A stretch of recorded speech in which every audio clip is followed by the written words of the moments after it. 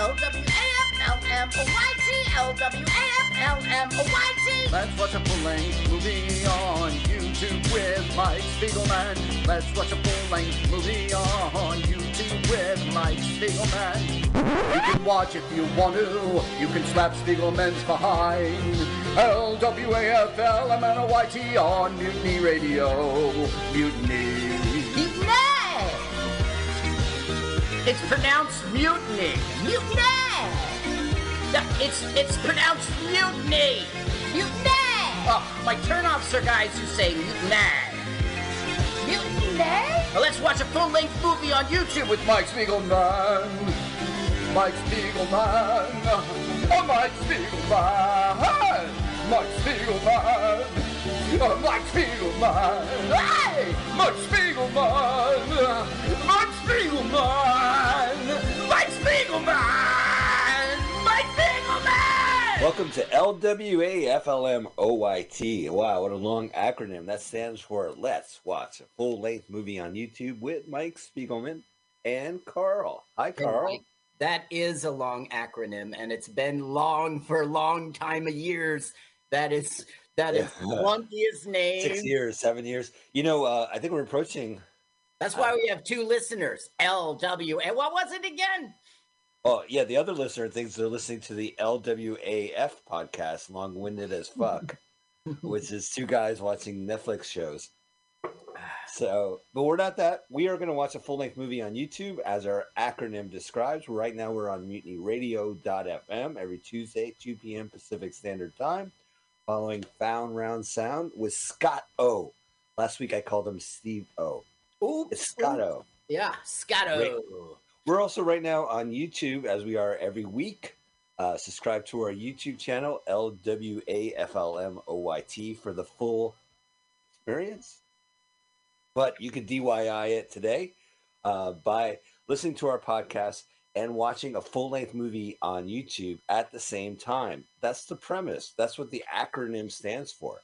Why do you need to know this acronym, Carl? We have a podcast, too. You can find it by searching Lwaflmoyt. So you have three options right now. You're listening to us on Mutiny Radio Sunday, you're watching our YouTube channel, or you're listening to our podcast. And all we ask in return, why don't you donate some money to Mutiny Radio? Go ahead to Venmo and send a couple bucks at Mutiny Radio. Carl, gosh, good to see you, man. What movie are we watching? Oh, I should mention, Carl is a co-host. Gotcha, Carl. That means he wrote the theme song, he produces and edits the show, he interviews a celebrity comedian who will do our countdown to the movie today, and he researches the movie every week. But for today, it's the switcheroo. Carl asked me to research and watch several times a movie and presented today. Carl, what was that movie? That was Green Grow the Rushes, 1951. That's what you put in the YouTube search engine. Green Grow the Rushes, 1951. The channel we like is Aminat Oldies. Aminat Oldies. Terrific. Well, I'm really excited about that. Green Grow the Rushes, 1951. And you know what, Carl? Maybe if we're good, and I don't have to pull this car over, I will sing you the folk song Green Grows the Rushes. Oh, okay. I'm looking forward to that. Oh, are you? I don't think you are. Well, I'm pretending. I don't think you want to know what this is about. Do you want to know what it's about? Well, there's rushes and they grow. And when they grow, they appear green. Oh. So, okay, fair enough.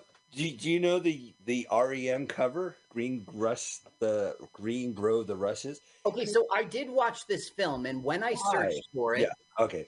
Well, I mean, just so I wasn't out of context. I didn't do any... I only watched it once. I hardly paid attention. And I did see REM come up. Now, I was an REM fan. I thought I knew everything they did. I did not know they did. They did a song called Green Grows the Rushes, and if I could understand what the fuck he's saying, I think it is the folk song, which I will sing at the end. Okay. You know how the 12 days of Christmas, but it's not Christmas because we're not singing about anything Christian? Yeah. It's the same song, but every single night there's a fucking something about religion in it. So we're going to have to wait till the end of this movie. Man, we got a packed show for you tonight. Not only did we have an amazing introduction, we are going to watch Greengrass the Grushes. Go ahead into your searches. Search for it. Okay. In the YouTube search engine, everyone put in Green Grow the Rushes, Right. 1951. And the channel we like again was, what is an oldies? You're not going to find a lot of channels. I'm a nuts oldies. Right. It's the only movie version of Greengrass the Grushes. Yo. They did it again. Green grows the rushes. Oh God, fuck. And I think that title has nothing to do with this film. I mean, they're in a marsh. Yeah, it reminds me of Mr. Show. They could call it Flippity Doo, But yeah, no, it's crazy British farce. Greengrass the Grushes. So go ahead, hit that link, hit pause, move to 000. What, am I not pronouncing the name? Pronouncing isn't the right word. You're using different words. Greengrass the Grushes grow. Right. Greengrass the Grushes, 1951. Grow. That's what you don't put in the YouTube search engine. Listen, so we did the introduction. We told them where to go. They got the link. We're about to launch into a pre-recorded interview Carl did with a celebrity comedian who is going to launch us into the movie. So we have, and then we'll be watching the movie. And at the end, I will sing this fucking song. All right? So what a packed. Most of these bad movie podcasts, Carl, they're 2 hours long because they talk about the movie. Ours is 2 hours long because we talk over the entire movie. Right. Much better. Okay. All right. So we're going to kick this off, Carl. I am obviously very animated and excited to see this movie. So let us meet Carl he's going to talk to a celebrity comedian. We'll learn about the celebrity comedian, and then they will do the countdown. And when they say go, hit go, and we'll see you then. I'll see you then. Take it away, Carl. Ladies and gentlemen, welcome back to Celebrity Comedian Countdown, this time with Vahe Hove. Welcome, Vahe. Thank you so much. Fantastic to be here. I'm Mike Spiegelman. I'm on this interview, too. I'm good friends with Vahe, and I'm glad to have you on the Celebrity Comedian Countdown portion of our show. Usually these interviews are conducted by Carl. We're going to pick your brain, Vahe. I know Vahe is a comedian in San Francisco, a very funny comedian, and also probably one of the best showrunners, has the best show, better than Cheaper Than Therapy, better than The Punchline, better than anything you're going to see. In fact, it's baked in the title, the Best of SF Stand-Up Showcase. Vahe, what led you into doing this? How did this happen? The show? The one that we've been doing for 8 years? Well, I always knew I kind of wanted to have my own show because it's kind of nice. It gives you a lot of artistic freedom to experiment in whatever way you want because nobody can tell you that, like, they don't want you doing that, except the audience. And the audience hasn't told me that. Like, the audience, we've developed kind of a little bit of a following of people who, like, know where the show is every Friday and they come back and we feature the best comics in San Francisco, like Mike. In the title. Yeah, it's right there in the title, and it's fun. So how did it come about? Yeah, we did a show for Variety, and then I approached them afterwards, and I was like, because it went so well, it was awesome, and I was like, hey, do you want to work on like a regular show? And they said yeah, and so we did that, and it wasn't through like, without like their great cooperation, it wouldn't be possible because like we certainly went through a lot of rough and rocky times, and I think Mike, you were probably there for many of those. Yeah, I should say, full disclosure, I worked the door for Vahe for several years. The Variety Theater is one of the best theaters. It is one of the weird hidden gems in San Francisco. It's a critics' theater screening room where during the 90s I went once, but all the critics would see movies there, and it's run by the Variety Theater, which is a charity group that does these charity runs and does Vahe's live show. Now, what got you into comedy, though, Vahe? I mean, what was the reason? What was your voice? So always as a child, like in school, I was like making people laugh and trying to like be silly. I was like always like the silly kid, and I think I was always like trying to, because there was a lot of seriousness around me all the time. I felt like I think I grew up in like a serious environment and stuff, and I was trying to like break through that. And then in high school, I did some like on stage stuff, and it went like really well. So then I was like, oh, I really like this. And then I moved down to San Diego, and I started making trips to like the Laugh Factory. But there's a comedy store on Pearl Street that I would go to sometimes, and like some other stuff. And at that time, I think I was like 17 when I went up at the Laugh Factory the first time. And I told this story on Zoom. It was funny because like I went up on stage, I was really nervous, and I went to the bathroom beforehand, and I go up on stage, and everyone starts like laughing, and I think I'm doing really well, but it turns out my zipper is down. I didn't zip my pants. Classic, rite of passage, rite of comedy. Yeah, and then the guy, what's the guy's name? Like Jamie or whatever. I went up and like talked to him after that, and I don't even know if he saw, because I think he would have mentioned something about the zipper being down. Like, you know how he gives advice to people? So he told me like do comedy. It was either 100 more times or 1,000 more times, and then come back. So in other words, don't come back for like a really long time. But I think it was cool that he like did that for comics, because he was like the owner. I don't know if he still does that or what, but I didn't go there a ton of times because it was like an hour away from where I was going to school. But when I did, I got that feedback from him. It's like a cool thing. So yeah, it's the importance. I mean, the shows are for the audiences, but it also really does help comics to have like a kind of a solid place to go from. Pretty memorable. One of the things you guys did during the pandemic, so I was working with you, and there was a big argument of whether or not you should run the show. I think it was March of 2020 at the time, and you guys went off and went virtual, doing interviews, and then kicked off probably one of the most successful still running Zoom shows out there. How do you feel with having that title? It's cool. I like it because I like doing the show and stuff, but I think Zoom comedy does have like a bad connotation to it, because I think people associate it with the pandemic, and also it kind of removes like the person to person element of stand up, which I think many comics like hold so dear. But it is a form of human connection, and I think it will be around in the future. And I think, based on the people that come, you were on the show last night. It was a lot of fun, yeah, and you had 100 audience members, and they all have a kind of a community thing. It was pretty rock solid. I feel like Zoom shows are like CNN. Like once there's a national emergency, everyone's clicking onto it. We just have to wait for another pandemic. But I do think like the cat's out of the bag, and you guys run a real professional show too. Like you had some notoriety because somebody fucked on live. Can I bring that up? I don't want to albatross you, but aren't you the show where someone fucked on live? A couple fucked? Yeah, but it was like a tasteful fuck. It was like one of those like softcore porn movies. It wasn't like a hardcore porn. Right. But, I mean, the way I think about that is like during the pandemic, we all did a lot of crazy stuff, and I think we should all get like a pass for those couple years. I mean, geez, like there's enough holding people accountable for every little thing. It's like, can we get like a pass during the pandemic? I mean, yeah, they had sex. I personally don't think sex is like a dirty, bad thing, personally. But yeah, a lot of people thought it was bad. Well, they came to see the show. They were focusing on stand up, and any kind of extra stuff, they probably didn't appreciate it. Maybe I doubt it, but they came for the comedy, so they probably said this isn't the comedy. Let you know. Yeah, and I think our name can be misleading because it's a very like generic and kind of, but also specific name. But there's a lot that falls under that umbrella. We add like a lot of personal kind of touch to what we do, and I think some people are like, they think it's like this thing, and I think we've struggled with that because it is kind of a poor like marketing communication, I guess, in a way. But no, that was fun and that was memorable, and I don't regret that happening. Is there any like suitable for work crazy accidents happen on the Zoom show you want to bring up? Something that hasn't happened on a live show or? Well, like it's always funny when you like tell a joke and then you hear someone like flush the toilet. Like it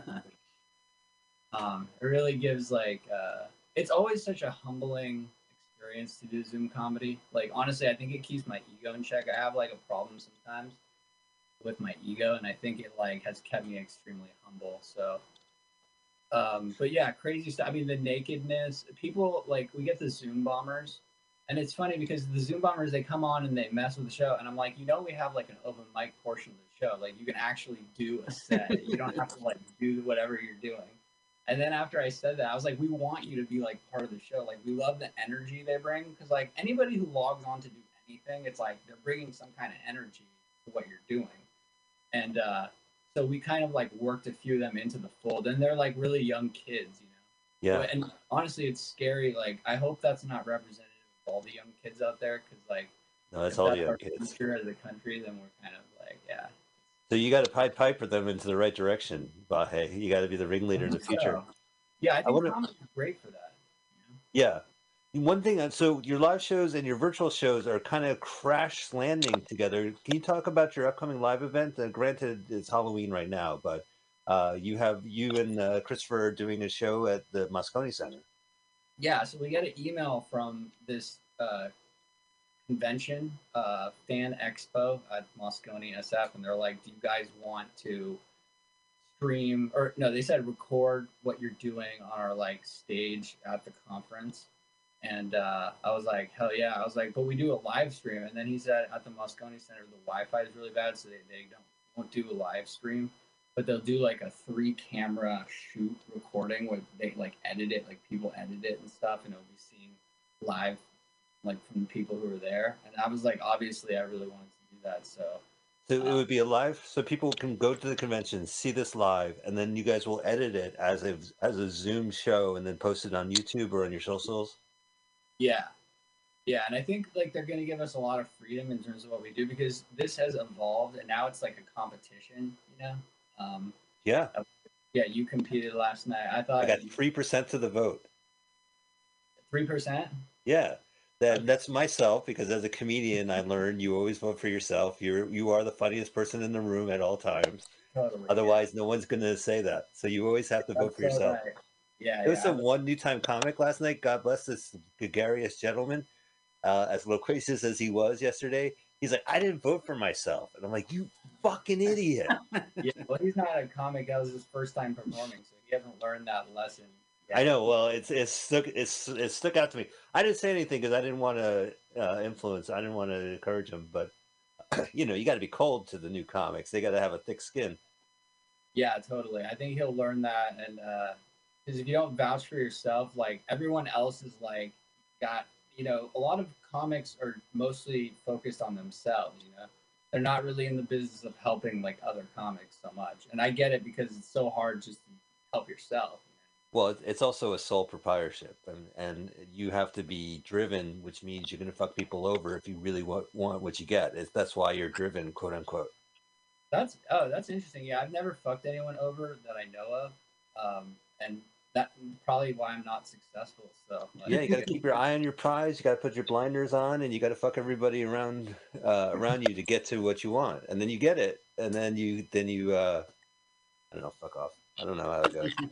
All right. Well, on that note, Vahe, so let's get some links where people can find you as a comedian, your dates, and also this show that's Runaway live and virtual. Okay, yeah. So the virtual show is virtualcomedy.net. Virtualcomedy.com was taken, which is weird. Pandemic. Yeah, and then bestofsfstandup.com is like for the live show. The classy room, and it's a classy show. It has great. I mean, these are seats for critics to sit down and watch John Leguizamo in The Pest. So these are the softest, greatest ass hugging seats you're ever going to experience for a live performance. Like, It's a great room. Which kind of works against it, I think, at times. But... Oh, they get too comfy? Yeah, because you don't want to be too comfy. It's a common known fact, right, that you don't want to be too comfy during a comedy show, I guess. So. Yeah, you got to keep the temperature cold. Cool. So we got all your links. We are now at the part of the interview of the Celebrity Comedian Countdown, where you, our celebrity comedian, will do a countdown to our movie this week. Vahe, take it away. Okay, so 3, 2, 1, go. All right. Well, thank you so much, celebrity comedian. Oh, good. They're going to act in this film. Yeah. Green grow the rushes, as I've been saying. You've been saying something. I've been saying something. This is the Marsh, Carl. This is great. No, this is the United Kingdom. Great Britain for sure. I love the accents in this film. Oh my God. Yeah, absolutely. Because we have a powerhouse of actors in this movie. And 2 of them are definitely known for their voices. And they crank it out. I'm talking about Roger Livery, who is the captain in this movie. And then, of course, we have young Richard Burton. Yeah, very young. Well, he's I did a little research, Carl. I went to Wiki and I went to IMDb, but for Richard Burton, I watched a movie called In from Out the Cold, In from the Cold, a portrait of Richard Burton. It was a 1965 documentary. That's early. Well, it was Cleopatra was 63, so they were three-ring circus at the time with that marriage. Yeah. So, but, oh, by the way, any resemblance to any living person, an actual event, coincidence would be a miracle. Oh, this must be a farce. This must be a bureaucracy. And sure enough, here is a beautiful southeast England, Kent, and here comes bureaucrats. Oh, with their bowler hats. Bowler hats and their glasses. Now, these three guys each have their own personality for bureaucrats, and they're going to, diss on each other throughout the film. I have to say, this film is really good with characters. Uh-huh. But I want to just call out this moment. So they arrive to this marshy area, and they control this land. And the way it's shot, this guy, Nigel Twist, the director, look at this. They hover over the land. They look like bureaucratic gods that own this area. Isn't that it's remarkable, right? To start this movie off like that, it's pretty cool. Look at them. They're gods. Surveying all they survey. They're actually from the the Ministry of Agriculture and Fishery. Gotcha. And they're down here in Angela, the poem. I forgot the name of it. I have it. But basically, all this marshland is not being used for farming. That is, people are starving out there. People need their, and they talk a lot about the history. So I guess I don't know anything about America, right? So if we watch a movie about the South and they believe that they run themselves and they have a bootlegging operation, they're Gator and they're doing, I would be like, yeah, makes sense to me. So this movie is kind of similar. So this area has history. They talk about Henry III a lot in this. Yeah, Henry III decreed that they govern themselves. They have autonomy over themselves. So they have a charter. They have a corporation charter, and they actually have Charter Day, which they're going to celebrate in this movie. But they have their own magistrates. They have magistrate. Yes. And so this bureaucracy group is ready to take over the land, but they're going to butt heads with them. And one thing they're going to mention, which is very romantic, is that this area was known for bootlegging. Smuggling. Yeah, like brandy in particular. But that was the old days, Carl. They don't have it now. But they're curious, how come these farmers have great houses and they don't have any, they have a couple cows grazing. That's about it. All right, so here's one of them. Smuggling. This guy is always sick. I've been sick for 2 years. I have this cold. He's got a cold. How's your cold this morning? Same as ever. Same as ever. Now, could it be allergies? What do you think it is? Okay, so here's Colonel Gill, and he's being interviewed by Honor Blackman, who we don't have any Star Trek connections. But the closest we have to a Star Trek connection is her, Honor Blackman, who has been in every single iconic British TV show. I would say the Avengers. She's dressed up in leather. She was in Coronation Street in the 2000s, famous sitcom. And how does she tie into Star Trek ever so loosely? Well, she was also in Doctor Who during the 80s. Okay. And she was in The Saint with Roger Moore. So she doesn't tie into Star Trek at all. Star Trek is an iconic American show. A science fiction show. Yeah. But what the fuck is Doctor Who, fucking The Avengers, and The Saint? I mean, you can't get more iconic. But they're iconic. You would rather watch Star Trek over The Avengers? That's an interesting question. It depends on my mood, but I guess yes. So if you want to jerk off to women in leather, then The Avengers. Well, Avengers is not going to have a green girl. Now that's some jerk off fodder right there. Okay. Wow, these are great conversations we like to have. So, and she's also obviously known, there she is, for playing Pussy Galore in Goldfinger. Whoa! Really? Yeah, that's her. Terrific. And she died 94 years old in the year 2020. That's great. 94. That's a ripe old age. Now he goes, "What are you laughing at this?" And she goes, "No, it's just the way my face was made. Looks like I'm laughing all the time." Yeah. Oh, yeah. Basically, the marshland, he's talking about this charter, the corporation. Liberty. Oh, they're right. The Liberty Charter. And that's why they called it that, because they're autonomous. Now, this was actually based on a novel. Guy name is Howard Clouse. The best thing I can say about him is that Howard Clouse. So like Daniel Close, I guess. Okay, because if it was C-L-E-W. Howard Clouse, he'd be like the rich guy, the aviator. Howard Hughes. A lot of OCD. A lot of OCD. No, it's like, I guess, Close, like Daniel Close. It's C-L-E-W-E. He also wrote a book called The Long Memory. And one of the The Long Memory. When I got to the end of that book, I closed. What was the book, Long Memory about? I don't remember. Yeah, take that. Yeah, and that book was also about the marshy east area of England. There is she's a reporter, and she was interviewing him about these interlopers who are going to try to government whammy jammy them, force them to have farms. Oh, here he is. Here he is. Let's take a listen.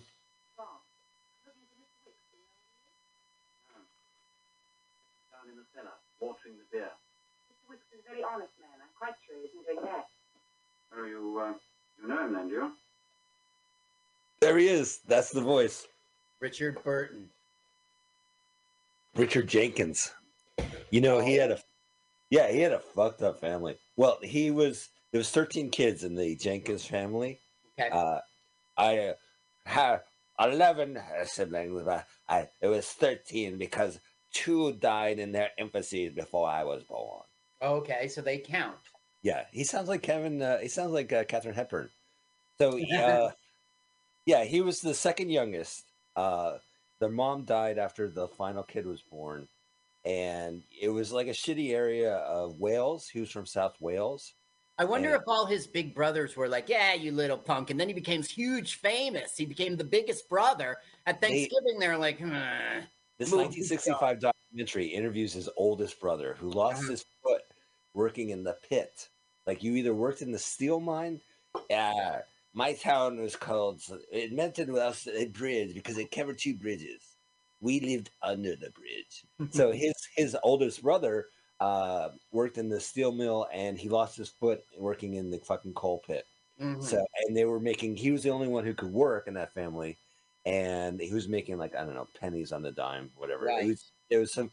So yeah, Burton did this for the money, man. Like, so basically his story was that when his mother died, he moved into his sister's house, who was married to some guy, and he got him into school. He got himself into Oxford because there was an acting teacher, Mr. Philip Burton, who saw something in this young 14-year-old.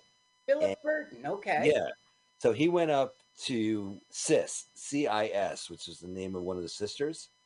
Like, she's cis female.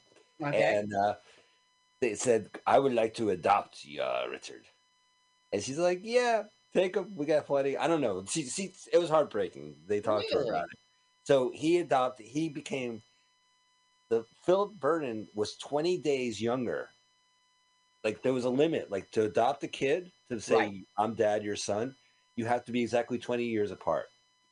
They were 20 days shy of that. So he had to become a legal guardian for Richard Burton. Not a father, a legal guardian. Okay. So, and he went off and he went to Oxford. And when the war started, this movie is 51. So in 41, he got recruited in this thing. The RAF had, is it RAF? RAF? Royal Air Force? RAF, Royal Air Force. Royal as fuck. Anyway, so they they had this program where he would act and then go to school for acting half the day and then half the time. And then the other half, he's in the RAF. Okay. So he started acting on stage. He became, the Globe. They offered me £10 a week, and I took it. And then my friend said, Richard, you should go back and ask for more. And then he did. And then the producer said, fine. He goes, you talked to that old Welsh bulldog, didn't you? The other guy. So, yeah, he was doing Shakespeare, and he started acting in British films. And this is one of the British films he acted in. Now, Mike, we've got an audience. You got to tell them what they're up to right now and how they got there. Is that how it happens? Well, right now, she's investigating this dubious sailor. No, it's duck hunting. She made an agreement, right? The father... She's the father, like owns the newspaper or something, and no, not even. Well, the father's not alive, is he? He's in the boat right now. It's her father. She's really more spying on Richard Burton, though. I think, like she went out there. Well, I thought it was a coincidence. She goes out duck hunting because she mentioned it with her. She agreed with her father, and then this boat. It just shows up. She doesn't know that Richard Burton's out there. Well, her father does. Her father was a bootlegger, it's revealed. His father was in on everything. And they're like, should we let her in on it? I told her. And they're like, she's just a mash girl. And they're like, yeah, go ahead. Now, what are they drinking? Like, they drink coffee in this movie, but I think she's pouring tea. Yeah, it's coffee. They're not really... No, I don't know. I don't know what the contents are. It very well could be tea. But every drink they have in this movie is coffee. It even ends with them opening a cafe. What you're forgetting about all the booze, dude. But I'm not talking about. I'm talking about when they drink. They don't drink tea. They drink coffee. Okay. Okay. Now here we go. Here's Old Suspect. See, going down the river. He just happened upon her. He did. She wasn't out there to spy. She will now become a spyer. She'll start spying. Well, she didn't trust, like, oh, I see, there she goes. This is me. And then he duck hunt. Hey, Carl, what you doing? Quack, quack. Hey, quack, quack. Good, Carl, what you doing? Quack, quack. Did you hear my duck impression? What's with the rifle, Carl? Yeah. Hey, where's your duck thing? The fake ducks? Oh, I don't need that. Quack. Quack. I'm not spending my money on that. Well, you gotta use something that sounds like a seductress duck to call their attention. So here we go. Quack. Quack. So Richard Burton is letting the cock with the cold go by. Uh-huh. As he's sneaking around. Now look at him, man. He looks great. He doesn't look great in that documentary in 65. Uh-huh. He's like chain smoking. Now, Carl, you said you picked this movie because of Richard Burton. Mm-hmm. What is your association with Mr. Burton? Well, we're not lovers. I don't know where you heard that from. No, the truth is, I was just browsing around YouTube. I think you were having some trouble with I don't know, but I came upon it. It was Richard Burton, a huge star. It's 1951, so you can trust that there's not going to be ads. It's in black and white, so it's going to take us to an earlier time, and it was full of accents. No, but I'm talking about, like, you said you singled out Richard Burton. Like, what is your perception of Richard Burton? Like, no, I didn't. I just, he's a major star. And well, what is your fucking perspective of Richard Burton then? Like, I think Richard Burton's a bum. I think he's a loser. Okay, that's what I want to hear. Yeah, no, well, he and Enabler Girl were just total alcoholics, and it ruined them. Of course, and look, of course they don't stay married and stuff. Okay, now take him on the screen, and I think he's magnificent. Yeah. I think that movie, Who's Afraid of Virginia Woolf? What a trip!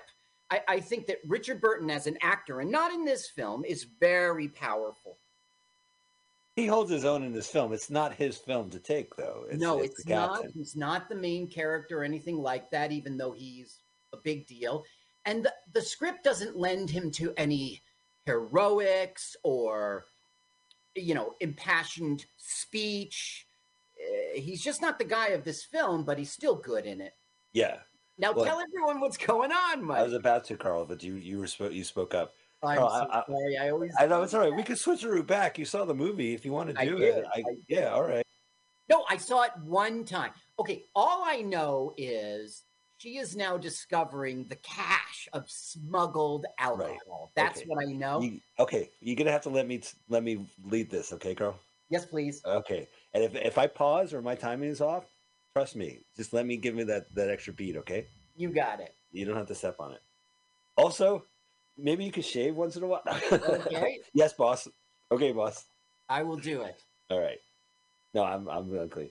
I always hate bosses like that. Did I ever tell you the time I had? We'll get back to this movie. He's basically telling her that they're smuggling booze, and they get it. They get it in the net, and they bring it over, and it's been going on for ages, and they have like a backlog and all this shit. So I had a show at a deli, and the boss like, come into my office. Now I don't work there, but I'm going into the boss's office, right? And he closes the door, and he's like, Mike, you've been using the same jokes every time. Okay, here we go. Here's the star of the show. Now you would say, oh my God, fucking Penguin's henchman escaped Batman. But he actually he's a captain, and this is appropriate to wear. His ship is named the Frolic. Yeah. And he's wearing a sailor's hat, and he's got a sailor's sweater that has the name of the boat. So this is very on the up and up. What's not on the up? Talks in plural. The royal we, yeah. Oh, funny. I was just about to get to that, but yeah, we have just landed. So he always refers to himself in the royal we, and that was our wife. When he talks about me, he also calls every woman a Lwaflmoyt. Yeah, that's right. It's a little off-putting because Lwaflmoyt is a coded word in America. It's like exclusion of black people, or it's used to say this is a Willie-like neighborhood, but it was a code, so it's weird hearing him say it. But let's listen to his crazy voice. Yep, you just did it. Lwaflmoyt. Well, that'll be all for this morning. Now I know this guy. He's famous for two reasons, Carl. He was terrific. I actually haven't seen him. There's two British directors, Michael Powell and fucking what's the other dude's name? Emmerich Pressburger. That's right, Pressburger. And I saw The Red Shoes, fantastic movie about a dancer who gets these magic shoes that make her dance and dance and dance. And then they lost their career when they did a film called Peeping Tom, which is about a guy who kills women while filming them. His tripod has a knife, and that movie destroyed their career. They had a very distinguished career. They had a string of 3 great movies starring the captain in this film. And by the way, I'm going to play the audio anytime he gets to a piano, we got to hear the whole thing. But the song he plays. Yeah, well, he gives these speeches. He did The Life and Death of Colonel Blimp, I Know Where I'm Going, and A Matter of Life and Death. Those are the 3 big Michael Powell, Emmerich Pressburger movies he did. So he's famous for that. He, he lived a while. He was too young for the Royal Air Force. So he actually worked, doing some mission stuff. But he was in tons of shit. And I think in the 70s, he kind of petered off his last acting role. Okay, here we go. He was married to a Lwaflmoyt? Tell me. There's a boat and there's a piano in the boat. Mm-hmm. Weird. It's an upright, so it makes more sense. What did you do about it?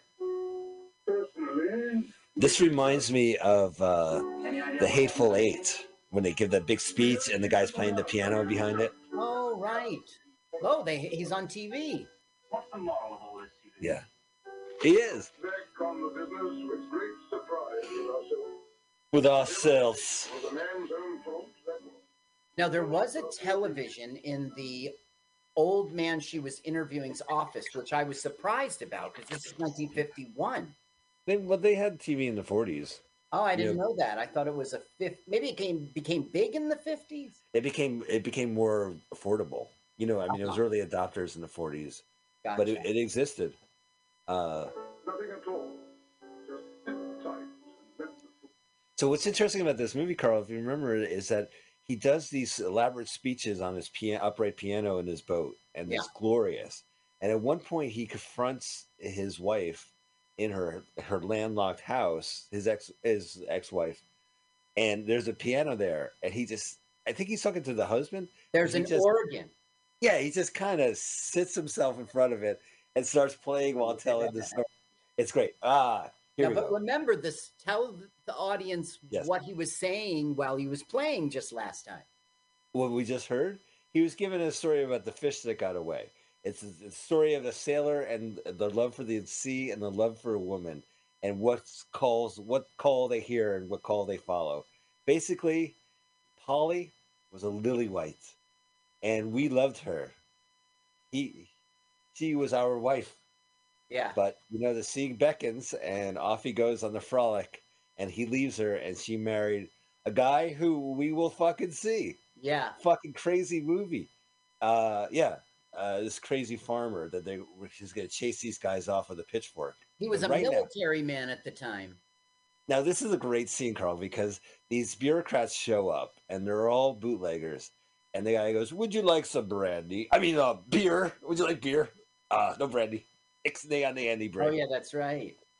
All right. So those the two bureaucrats were talking about how they don't like this guy. He's a bit chill, right? Like, yeah. So he's going to browbeat this Coast Guard into revealing the truth of bootlegging.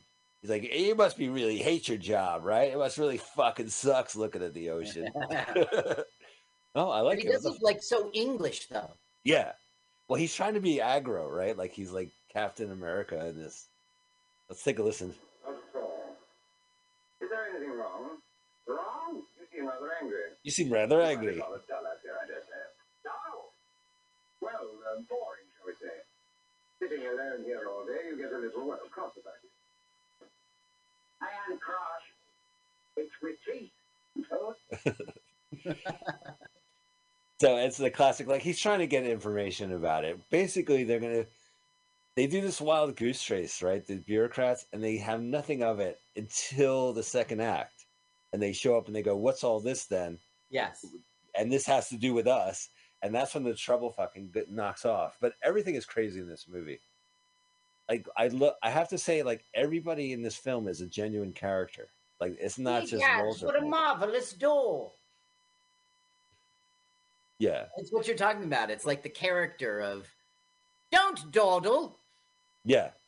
Well, no, here's another thing too. Like this director, Nigel Twist, by the way, the last scene in this movie, what a twist ending, Carl. Mm-hmm. The director's name is... The twist ending? I don't think so. You Yeah, did? it was directed by Nigel Twist. What a twist ending. Okay. Classic twist ending. Saw it coming. Now they're saying that this used to be one thing about this area is it was water, right? It was ocean. Yeah. And basically these guys are very dismissive because the marsh people, basically they made their income by building a wall to block the ocean and then claim the land. Right. The ocean receded and all this wet marshy land was left behind. And so they walled it off so the sea couldn't come back in. Right. And then they kept the land. And they're saying, "Hey, I see a bunch of cows on here, but you need to grow some fucking potatoes." Oh, that's what he says to the other guy. "You could grow potatoes." Yeah. Too starchy. Well, why? Is it a agricultural problem? Starchy. Now, all right. This is why I like this movie. You present the pitchfork and some bureaucrats. That guy. And they ran into where the bulls are, which I thought was crazy. Yeah, they run through it in those suits. But yeah, you got to have the farmer chase them with a bull. If you fucking bring a bull, bullfork, pitchfork. Yeah, look at them run. They used to keep their potatoes in this bunker, and it was like it was starchy bunker. I like that. Look at them. Yeah, fuck yeah. And then we get the big reveal. There's his wife, Polly. No, it's not a reveal. We're just meeting some farmer and his wife. But we hear their names. They're like, "Oh shit, this is the couple that the captain was talking about." By the way, I have to say, let's talk about Polly, his love of his life. She steals this movie. Her name is Vita Hope. And I will show you. Well, actually, she hasn't been introduced yet. That was the neighbor. But when she shows up, she scratches her ass, Carl, and we got to call out that, okay? Okay. Like, when you wake up, you stretch. How do you wake up when you're on the camera's playing? You get up, you scratch her ass. She does it, and it's fucking hysterical. When she sees the boat, right? Yeah. Yeah. And she's married to the director, Nigel Twist. Oh. She died in a horrible car accident in '63 while they were still married. That's too bad. They were in a turnabout, and she crashed into a lorry. Okay, that's a truck in. Yeah, and a roundabout is a roundabout in England too. Or what do they call it? What are the round circle roundabout? Now, anyway, so they're saying like I told this reporter, and she's like, "Oh, she's Tom's daughter. She's all right. A real marsh girl, don't you know?" There we go. That's my favorite line. A real marsh girl. I don't think we'll have any trouble with her. Well, they still got another load, and they're like, "Well, we can keep it and let these bureaucrats go," and they're like, "Fuck it, let's just take it." So they're gonna go and take the booze. Now they're accelerating their bootlegging run, but the problem is that the weather's not great. No, the weather is not great. Now the thing is, he's like, this reporter snooping around, and now we got these bureaucrats. We better quit. We better just stop being a smuggler. We can do it later. You keep calling it bootlegging. They don't call it that. But then he goes, yeah, but we got the last shipment. It's out there on the ocean right now. And he's like, well, that won't do. Of course. This will be the last one. Yeah. Now, I have to say, like, their voyage is fantastic, right? Like, Fantastic voyage? It would be... Oh, I never... God damn it. I need a fucking word-a-day calendar. Right? That would really make a excellent adventure. God damn it! I need to... Here's Richard. So he's like, what are you going to do now? And he's like, you should settle down and get married. And she's like, oh, phooey. Now, they never get together in this film. And no. It's photographed the whole film. They're going to get together. I feel like more like she's one of the guys. Like, she is a marsh girl. Mm-hmm. She's in on it. And that she helps them, you know, against the all the cops that show up and all the bureaucrats. She's in on it. Like, even at the end, she does her part, which is, right? When she's glugging. Yeah. She's doing her part. Yeah, I really think, I don't know if this is the time to talk about it, but I really think that this movie has a bad ending. It's really... Okay, well, let's after the scene, let's talk about the ending, because this is a great scene. All right. It basically, they have a 3-hour tour, and the tour is for... The SS Minnow. Yeah, which may be lost. So here he is, again, like, during these scenes, my big toe started to thump, like my sailor eyes started to turn red, because I know a bad storm's a brewing. And that's what they're saying, you know. We don't like the cut of this storm. It's a brewing. And one thing I have to say I love about these sailor dudes is that they have all this booze in there, and they know that they may not win out against this storm, right? This perfect storm might kick their ass. So what do? They pull out a corkscrew. And they're like, fuck it, dude. This stuff might be damaged. We might be damaged. We need to finish it off. Yeah, that's right. And that plays into the movie. Like, that's basically what this movie is about. It's like, instead of getting rid of it. That brandy? It was some... Napoleon, right? Napoleon brandy, right. It's real Napoleon. We need a corkscrew. Yeah, right away, Captain. And they get shit fucked. Like, they get so fucking drunk in this movie during the perfect storm. It reminds me when I saw the perfect storm. I actually was drinking at the time. And I passed out, and I woke up, and it was like a storm. Perfect. Yeah, storm. Glug, hello. glug, glug. You're listening to the BBC which says, don't go sailing today, dumbass. Yeah, now these guys, they all survive, which is remarkable during this stuff. They fucking get shit-faced loaded. So this is fancy brandy. Glug, glug, glug. Take one down. You know, I put up... Did I ever tell you the time I got angry? Because I put up 99 bottles of beer on my wall. 99 bottles of beer? Yeah, and then these guys were singing a song, and I got really pissed off at it. I'm like, you better not. I just put them up there. Don't deplete my stock. Coming up next, Jeeves and Wooster get into trouble. You're listening to BBC Marshlands. Do. So now they're on the shore worried about. Now I think it's probably a film. But I don't know. That's just lightning. Oh, you know what you think? It is probably a screen drop. Yeah, no, but see how it's lightninging and it's still shining on them? Maybe it is. Yeah. Real. Well, this is definitely a backdrop. Unless they went to the ocean. Now these guys are getting drunker and drunker. Tee hee. But I really like the attitude of this movie. It's like, instead of wasting it, get drunk now. Yeah. Like, if it's gonna spoil, eat it. And that's what they do. They get fucking drunk. And then at the end of the movie, when the situation is that they have to get rid of all this booze, the town pitches in. Yeah, see, that's what I mean. Like, yeah, the whole movie. Okay, the third act. See, is it really time to talk about this yet? I mean, our audience isn't with us at the third act. I'll do it as we go along. Okay, but I mean, basically, things are going to escalate. These bureaucrats are going to get wind of this smuggled booze. Yes. Also, they claim, and the boat's going to be, well, we won't even get to that point, but the boat's in peril. And the new position of the boat means that to cover their ass, they say, oh, we have this liberty. Look at him still drinking.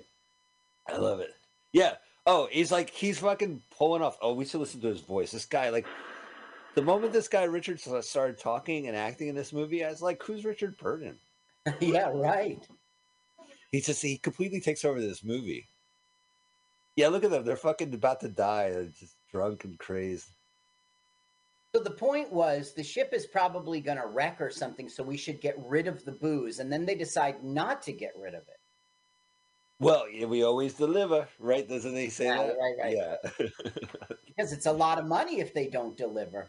It's a lot of money, but they also know that this might be their last flight, so they're drinking it. Right. Yeah. And what's interesting, like the first time I've seen this movie 3 times, and the first time I saw this, I thought Burton was on the boat. And it wasn't until I saw them on the marshlands, and Bert is like, oh, there's the weather. The guy, That's what I mean. Like, this movie doesn't lend itself to Richard Burton being great. No, he has a role and he does it really well. Like, you really do think he's a Now, what is he hearing right now? Oh, right. Help! I'm stuck in a shed? I don't get it, but okay. This one scene I don't really get. But I guess he's still snooping around or something. He kind of says, like, you dumb girl to her, but he helps her out. Yes, he's pretty nice to her. Yeah, I don't know why they don't hook up. I know. That's one of the things in which I don't like about this movie is that the ending is that it telegraphs to us we're going to have a romance. These two, like, I wouldn't say they don't like each other or at odds, but they are a little bit. He's like, you're a snooper. I don't like that. Right. But meanwhile, they respect each other as... Well, she never writes the report. No, that's why I don't think her dad writes a newspaper, because the dad would be like, ixnay on my past life. You know what I mean? Like, I think it's like she knows the full story about this smuggling ring, but she's not going to tell it because she's from the area. She's a marsh girl. Right. Lily White marsh girl. No trouble from her. Yeah, Lily White. You tell the Lily White, oh, we don't like that. Here, the minnow could be lost. Look how drunk he is. And you know what's strange? He has such a big fat face in this movie. And I looked him up. You know, I'll tell you what else he's famous for, which is his fucking family tree. But I looked him up, and I see him in the Blimp movie. I see him in his other roles, and he has like a young, distinct face. He's got a beard. Like, he definitely changed his appearance changed in this one. Okay, so the other thing he's known about. All right, wait. Aren't we going to have the ass scratch scene? Oh, I'm not up to that yet. So he's passed out. I might be a couple seconds behind you. There she is. Up now? Vita Hope. Yeah. Look at this. Classic Carl. Wakes up, yawns. A little bit of stifle. Get your feet bearing. Here it comes. The best part of the movie. Scratch your butt. Yeah, scratch your hair. Figure it out. Get up. Get some air. Scratch, scratch, scratch, scratch. Look at See a that boat in scratch. your front lawn. Yeah. Classic. Oh, she does the double take. She says there's a boat in the front yard. There's a boat in the front yard. Look at that. She doesn't register, goes back to bed.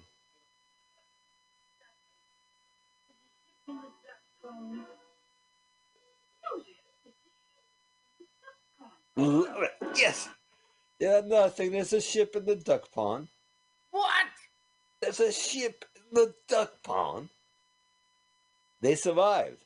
Now our hero, the guy who talks in plural, he does a pretty good "I'm waking up" job too. Oh, and they're hungover too, so they have to do the hungover part. They got marooned. Their ship went flying. He goes, rear rudder, rear rudder. Right, well, because we hear the ship, right? You hear that noise? That's the ship still running. Still going. All right, I'll push it back. And then the poor ducks are quacking up. All those ducks are dead. I ate them afterwards. Yeah, he's got... Now, this guy's completely unrealistic. Get your boat out of my duck pond. How's he supposed to do that? He's just throwing dominance, I guess. But no, there's no way. And then this becomes then this movie kicks into gear with its parody. He shoots at it. Bang, bang. Where's the fucking bullet hole? Stupid. He's so fucking hungover. Oh, we got to hear I say that. What's the idea of putting a boat in my duck pond? It's not deep enough. Police force. I have you up for trespass. I'll put the police on you. There's got to be trouble over this. We've seen your face before somewhere. I'll show you. Yeah, we've seen your face before. Never in all my life. But he's still too drunk to notice. Here we go, fucking dumbass ship captain, ship guy.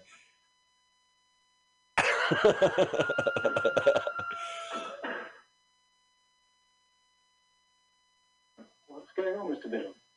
How do we get here? That problem is at present occupying our attention, Fred. It would appear that we are marooned. He says a little captain jump, right? The sailor jumps out of the thing. He doesn't understand why there's not water around him. All right. Now here she is. She sees her husband. Is that her? No, that's her friend. Vita's kind of has more of a figure to her. Uh-huh. All right, they did it. They're done. Oh, look, Berners didn't realize he's on stage. Right. He had some drinking stories in this documentary. I believe it. I believe it. So he was drinking with his father, his real father, and they had Boilermakers, which is an American drink, which is a shot followed by a pint of beer. And I said, Dad, would you like a Boilermaker? It's usually vodka or whiskey. And he said, how about a shot of rum? So my father and I had some rum and followed by a pint of beer. And at the end, he said, oh, those Americans, what a clever race. Like the French are a peculiar That's race. what he said. Because his father woke up and all his ailments disappeared. His lifelong ailments were gone after that night of drinking with his son, From Richard. Boilermakers? And he said, Americans, what a clever race for creating the Boilermaker. All right, so yeah, we're getting into the whole like bureaucrats that come a piling on. Now, right? the first was a cop, like a local cop. Yeah, local cop. But what they're going to say is that because the boat is from their area, which is covered by the Liberty, right? They can get a slipway built and get the boat back in and have the farmer pay for it by having the boat being declared owned back to the Liberty. Right. So this goofy ass guy who's going to leave to get a sandwich and a stool. Yeah, the guy with the hat. The guy with the hat. Okay, so here's the first guy. Now, I like this fucking cop a lot. The farmer's saying, I have these trespassers. And the captain knows exactly what's happening. He says, you have trespassers? Well, maybe you should talk to me about it. And what he does is that this cop squares away all the farmer's problems. Right? Like, he has a bigger scheme that the farmer doesn't realize, and it'll come up in a second. But that's the first time we meet him. And here's Polly. Now Here's look. Vita Hope. All right, well, her reaction is priceless. Yeah, it's so good. Polly.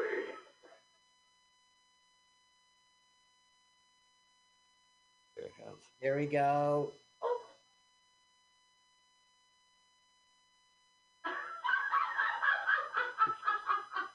What an actress, man. Look at his face. Look at our face. What's my energy space? We are the object of considerable amusement. Who is it? A lily white by the name of Polly. Seems to know He seems to know you. She She should. is our wife. How can you hate a guy like that? She should. She is our wife. I say that. Okay, here's Colonel When Gill. you're bored. Oh, he goes, ahoy! That's another thing that made me laugh in Yeah, this because movie. they're on land and he's going, oh boy. All right, so they're divvying things up. They realize that the only way they can make this happen is that they're not going to pay for it. They're going to make the farmer pay for it by declaring the ship owned by the Liberty by the area. Wait. You're forgetting the blackmail part. Who's blackmailing whom? Okay, Polly ran away from our hero here. Yeah. They were married. And she went off with the military guy, the farmer, the pitchfork guy. Yeah. But that's, you see, they were married, so they never got divorced. So he can't legally be married to her. So that is the blackmail. He goes in there, he plays the organ, he plays Right. the song, Gotcha. you know. We had a wife by the name of Polly. She left us for a certain quartermaster sergeant. Quartermaster Sergeant, that's it. You don't mean that Polly and we do. We do. God. These things are in the stars. Here we go. He's playing the fucking piano. I love it. Always the same song. Percy will, which I doubt. It's so great. For a matter of funds, we propose to every course to... Yeah, same song. Bottom the... Why? When a ship finds itself in a foreign port without the means to proceed elsewhere, the master is permitted to borrow money ashore from any party on security of the ship and its contents. Okay, so they're getting to the nitty-gritty of it. Right. In addition, they're going to get it financed through some maritime law. Okay, but to do that, they need to have their neighborhood, the Liberty, declare it. Right. And meanwhile, there's going to be... But aren't they still in the Liberty Charter? Aren't they still... They That's, are. you know, it took me a second to figure that out. I think because they're going to have Charter Day nearby, and all the townspeople are hip to the smuggling. I think it is. I think like they're... Quartermaster Pitchfork guy lives in the marsh. And the water was so high, they went over the wall. Yeah. And then when the water receded, they were landlocked. They were stuck. Yeah. Marooned. Oh, I see the moon. That was considerable. Look, there's a chess game on a boat. Do you think that wouldn't that slide all around? Well, we saw a boat movie that took place in Sausalito. Do you remember that hippie movie? You're my mom, and she said meep meep, and she ran off.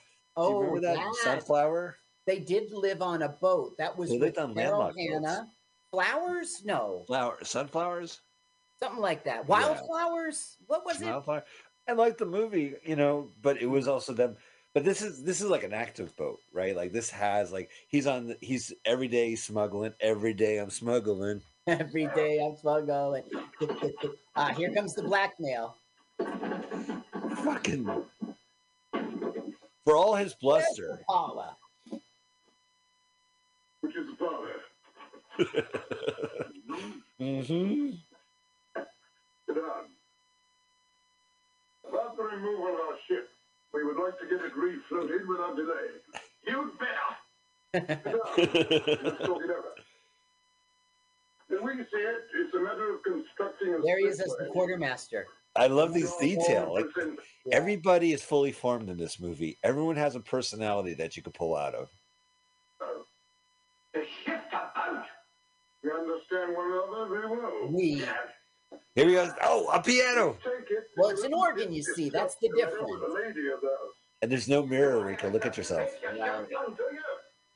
Once we knew a fella like you, look like you, talk like you. Active, pretty much the same. He was a soldier of sorts, a kind of quartermaster sergeant. Kind of. He took a fancy to a certain lily-white known to us. Put a lot of himself to this fellow. He's getting so blackmailed. He got what he wanted, and the lily-white listened. Left a deeply devoted husband. Who are you? To tell you the truth, we were not quite so mortified as some folks thought we should ought to have been. No matter. God damn it. Just him on the piano and this character. It just elevates this movie. It's just everything becomes so much better. So now this guy is committed through blackmail to creating the boat slip to get them back into the water. Right. Which, you know what, honestly, it seems like such a ridiculous claim. And now he's going to get breakfast. Well, his wife is going to gleefully, happily serve him breakfast. Like, she is very happy to see him, right? Well, she does have that really good heart-to-heart where she's like, you're leaving again, aren't you? Although it was her who left. I thought that was interesting. Yeah. Look how happy she is to give him. Here we go. Here we go. Here we go.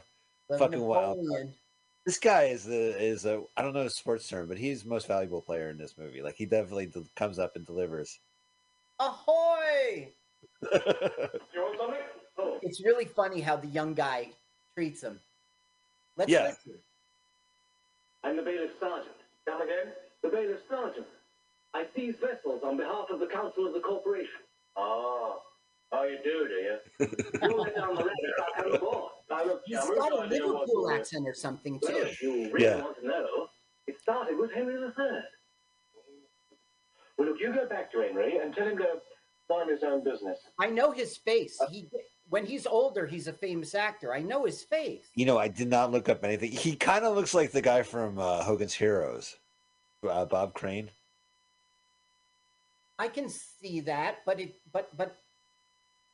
he does have a look. I didn't look. I focused on Richard Honor, Richard Burton, and the director and the writer.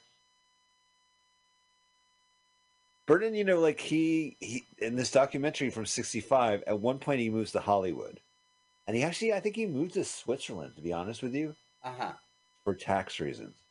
He was married to Cyril, I think her name was, and then he met her at his first movie, and of course, things changed.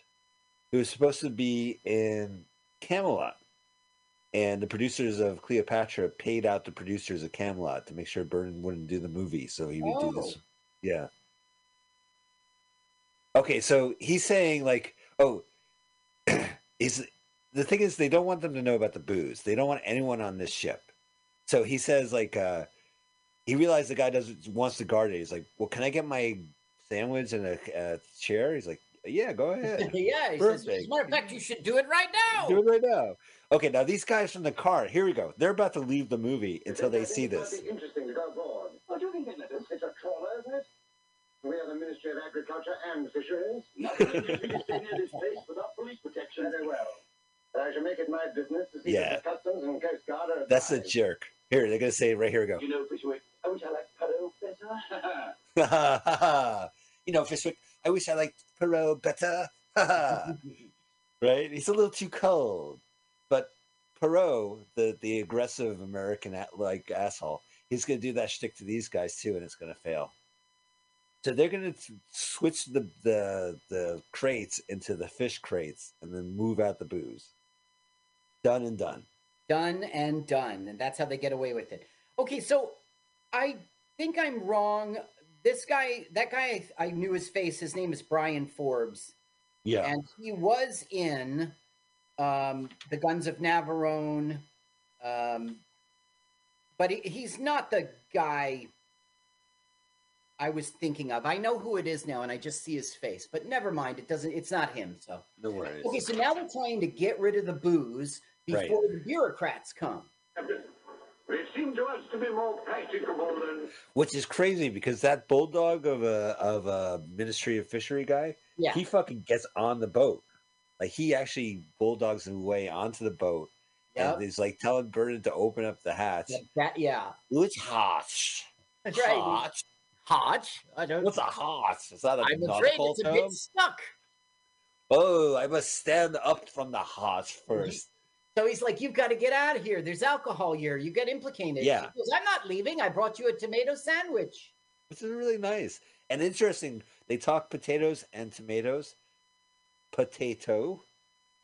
Tomato in this movie. Interesting. Yeah, I did my research. Potato, I say tomato. Oh, you know what, Carl? I was going to single out. There's one scene in this movie, and I think we missed it already, where they're at the Colonel's house and they're planning out a scheme of what to do. Right. He had the squeakiest fucking shoes. I was going to call myself out and say, play up the. I was going to play the audio on it, but I just missed it. But you could hear him squeaking his shoes around in this movie. All right, here comes the next guy. Yeah. Now, where's he from again? Like, he's not the.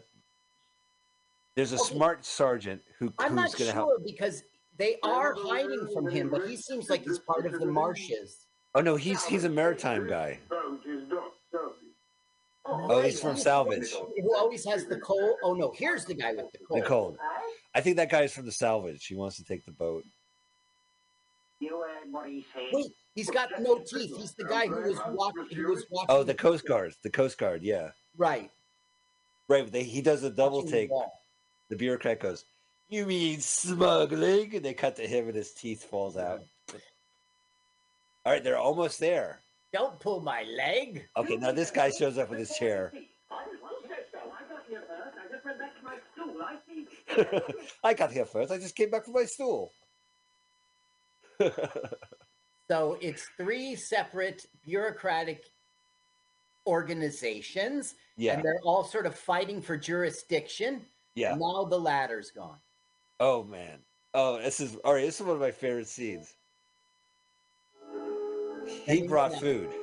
So this guy brought food and coffee and a chair. And he's sitting in the tent. He's the only one. Well, I think he's going to... I forget the reason. Oh, this guy is snoring so loudly. He can't stand it. So he gets up away from the snoring guy.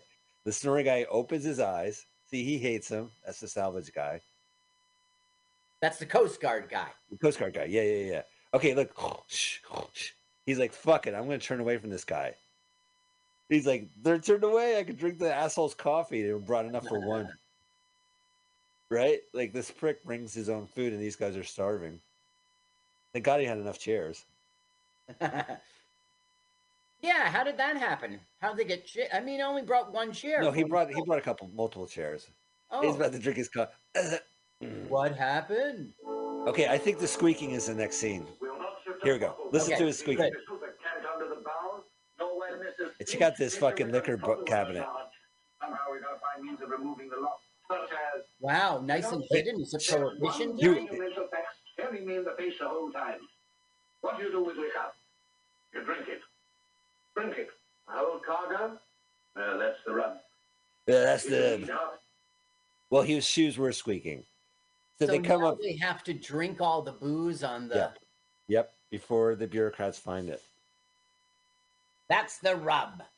Yeah, we have to get the town people drunk. Look at this tiny little glass. For a lily white. Well, it's brandy. It's like really fancy shit. They just glug it down. Brandy galore. Oh, brandy galore. Good one. All of my colleagues were assaulted by this man Bainbridge in the execution of their duties. Do you wish to prefer a charge, sir? No, though we should be well within our... Now, isn't that the cop who brings them warrants? Yeah, he pays them mine here, right? He's still eating his lunch. They leave. He picks up the phone and he calls the colonel. And so the colonel says, he pretends to be on their side. He's just doing his job, and then once they leave, he calls up the colonel and says, "What am I going to do?" Colonel gives him the order. He follows through. Like he's not showing his hand, but he's definitely like, here we go. I mean, it sounds like he's going to follow up with these guys, and then he gets a call, and he's just like, calls the colonel. The colonel says, fuck with these guys. He's like, all right. Look how old-timey it is. Yeah, I know. And they have televisions back then? What the fuck? Yeah, that's weird. There's the ducks from the title card. There's their little camp. Yeah, so funny. And they all hate each other. Like, it's just funny, the personalities of these characters. Yeah. They didn't need to do that. They're camped out there too. They sleep in their boat all night. Look, they're swapping the deck. Well, they have their duties. It doesn't matter if it's not on water. It does matter. They're a boat. Breakfast, Cedric. Breakfast. Okay, white power. He did the okay sign. That means white power? Yeah. Carl, where you been? I guess not in the movement. All right, now this guy, he's got his orders. He says, Mr. Bridgman, we'll have a little chat. Yeah, hey, I figured everything out. Everything's okay. I got it. Because it seems like the cop's going to kick the boat out, right? Like the farmer wants the boat out. And he talks to him. He's like, I got everything. Don't you worry. I have it set. Well, he says, like, I have paperwork that'll make these guys trespassers. Come on down and sign the papers. But it sounds like the boat people. Like, I can make the boat people trespassers. But in fact, he makes all the bureaucrats trespassers on his land. Right. And that kind of screws the quartermaster. I remember now. Yeah. Well, it also, it screws the quartermaster, but it screws all the bureaucrats. You know, like. Certainly. Yeah, look at this town. Great car. Yeah. Hello, lover who I will never be lovers with. Come on, look at this whole movie is setting them up to be a couple. I was drinking 3 bottles a day, and my friend said, Richard, that's your 3rd bottle. Maybe you should take a blood test. So I used the name X. It was anonymous. And they said, oh. Right, he wants to keep it anonymous, so he goes into an interview and blabs about it. The results came back. If this anonymous man lives like this, he will only live for 2 more weeks. All right, now here comes the cop. Cop fucking, and he's got a new pitchfork. Here's all our bureaucrats. We have a pitchfork and a farmer. Yeah, get off me land. Well, he wants the ship off the duck pond. All right, he's got his pitchfork. Yeah, but it's got 4 prongs now instead of 2. It is a new pitchfork. Maybe they're disposable. Like once you chase after somebody with it, you got to throw it away. They're disposable. Yeah. Give me my pitchfork. Here you are, dear. I used that one.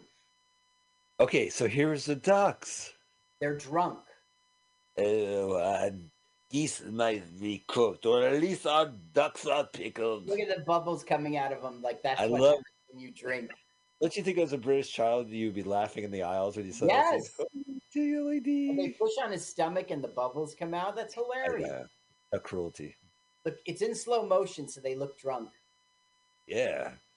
Yeah, we wanted to get some fries and cook the duck fat. He's dressed.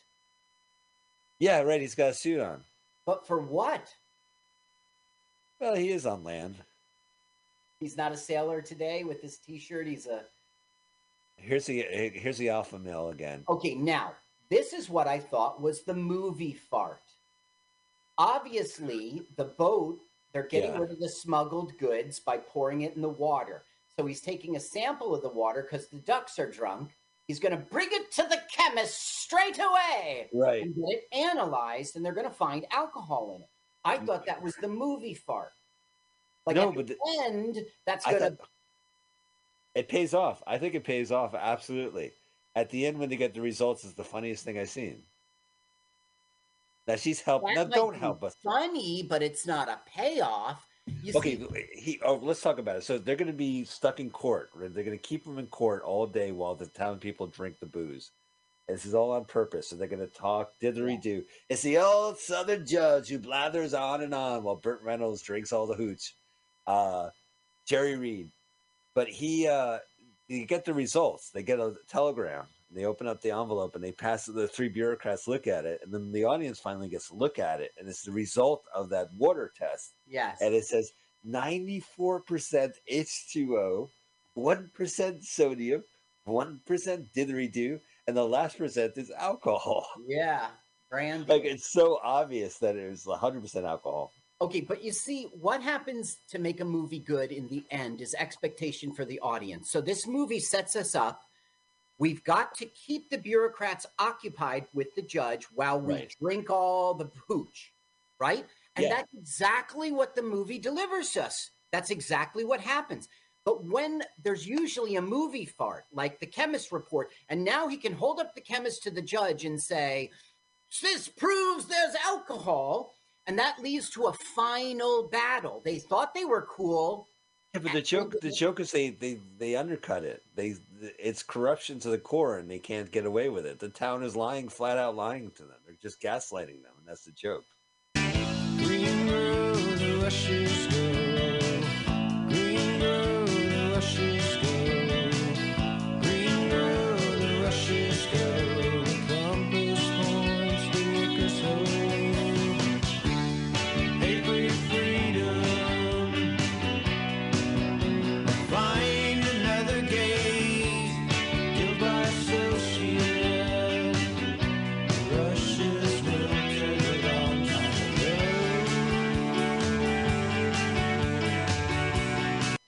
Wants the hatch open. He's about to do it, and then here comes the cop. He's like, "Oh, about time. We were just about time indeed. I'm about to serve you papers." Yeah, you are trespassing. What? But it was really close. Alpha Dog almost got it. Yep. Green road, the rushes go. Green road, the rushes go. Green road, the rushes go. The compass points, the workers home. They breathe freedom. Find another gate. Killed by associate. Rushes will turn a long time ago. Green road, the rushes go. Green road, the rushes go. Green road, the rushes go. The compass points, the workers home. That nice scene in which she's like, "Are you really leaving?" Yeah. This movie does not deliver a proper third act. Well,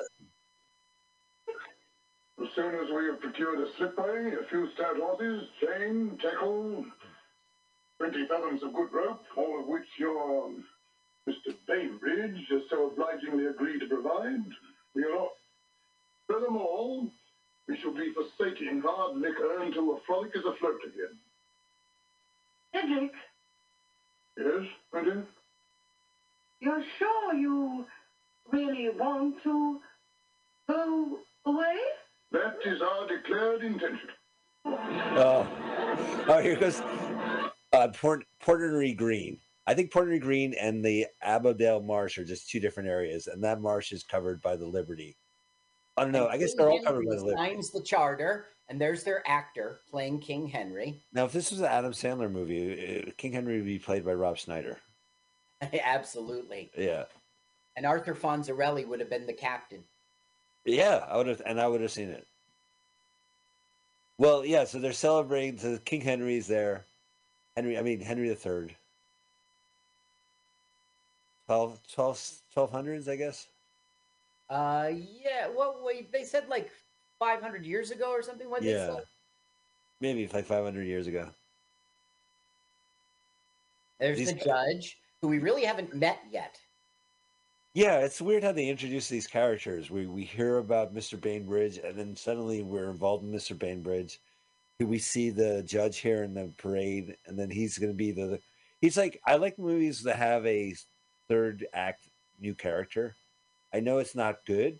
I just kind of enjoy that. Hollywood rules, but it's so, It's ballsy. It's always ballsy to introduce a new character at the end of the movie. Yeah. See, the thing is, when you introduce your new characters, it's usually in the second act, and they're all characters to help the hero or be against the hero. When you introduce a character in the third act, the audience feels a little cheated, like it was tacked on. You know, that's just a. I always feel like that character needs to be like becomes the main character. Like his absence was the point. Like complements the movie. Like it's a funny scene. This scene, they're basically going to just what's it, filibuster.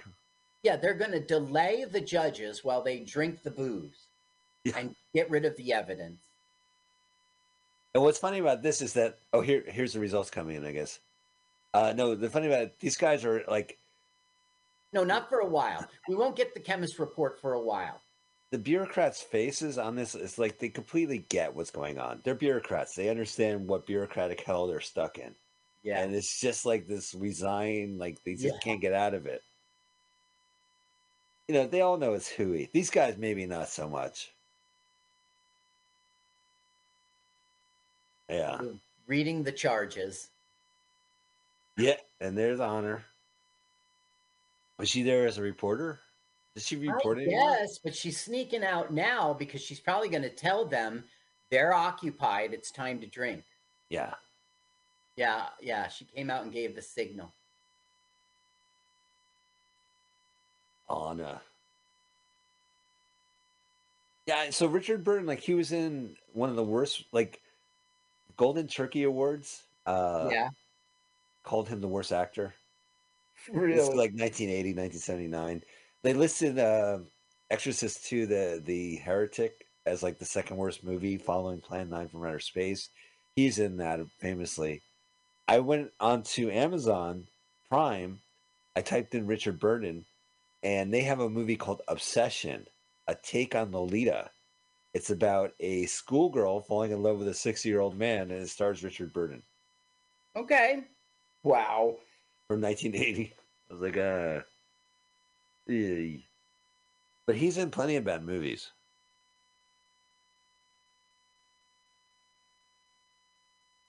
Oh, they're singing their little song. Yeah, let's hear it. Henry III!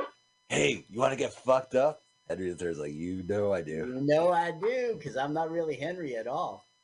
I'm the Burger King mascot. Yeah, that's right.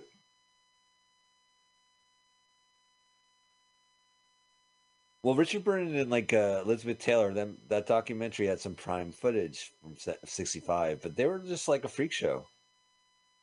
Remember Boom? We saw Boom. Yeah, right. Really good. But who is the director who's like, if you don't like it, I don't even respect you. Who's that guy? He was the director who did The Woman Who Is Always in Drag. John Waters. Yeah, John Waters. You're thinking of Divine. Polyester. And yeah. Oh, look, hey, Wicked Odds. There's a maypole. Everybody's in the house. Yeah, you're right. Maypole. But in the video for Safety Dance, they have maypoles. Yeah. Yeah. All right. Now I got to write down for this episode to do the Safety Dance one. Sure. Oh, we just heard it. What do you mean you have to do? It started in the show. All right. Okay.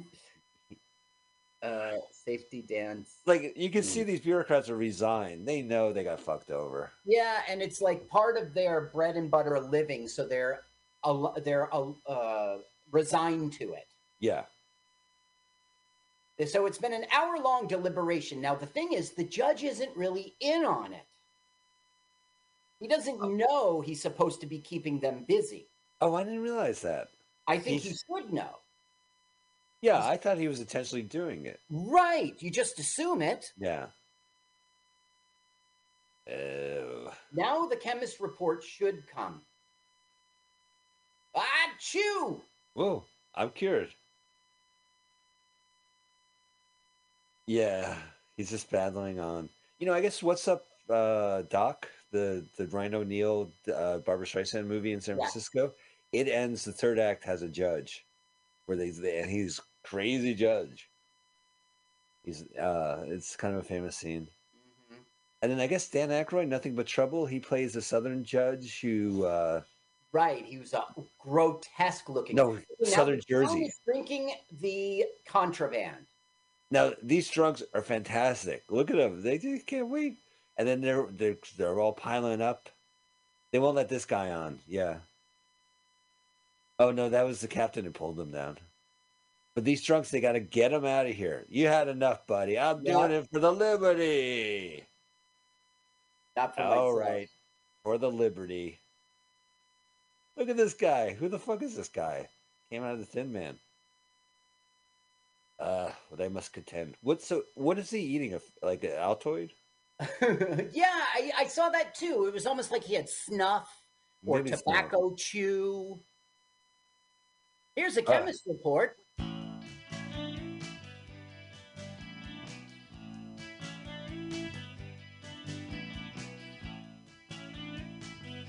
He's great. There's something important that comes in.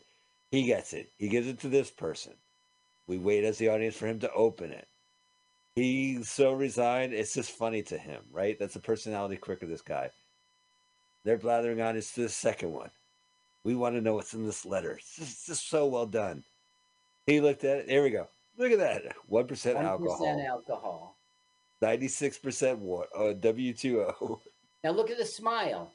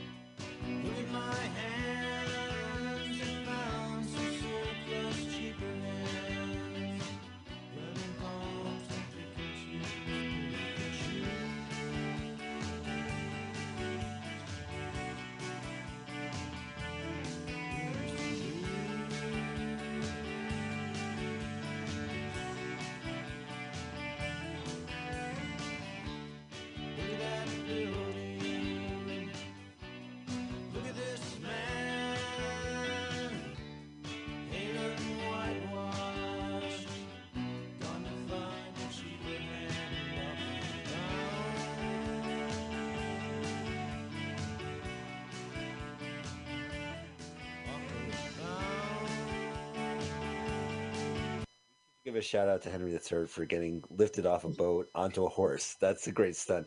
Well, I guess you're right. The thing I don't like about the movie is that they'll now do that to our heroine. They already did that gag. I know, and it doesn't look like she's in. She looks like she's in pain when they do it. Yeah. You know, yeah.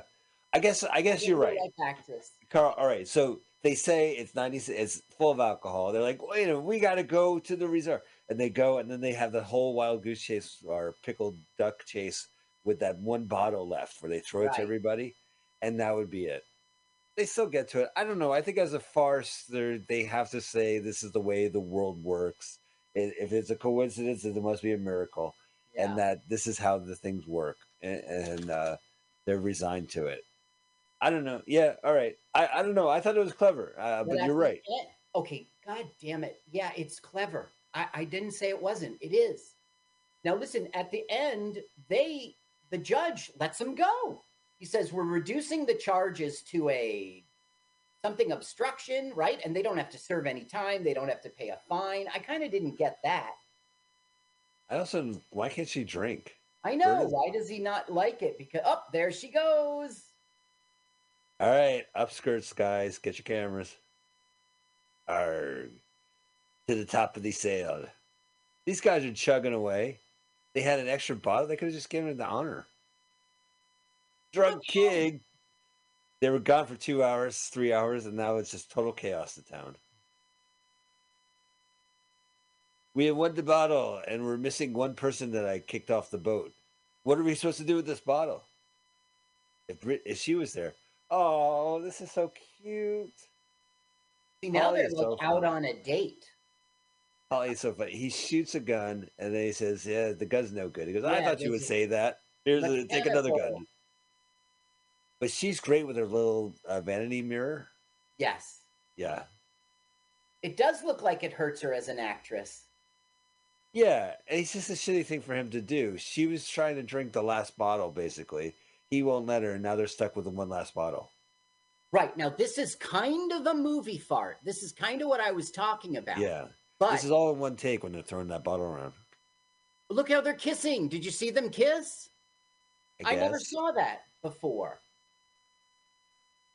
Does that mean they're a couple? Maybe. I didn't realize they were kissing. Look, she's so great. He won a little scruffy bear, cute. Now it's Polly's turn.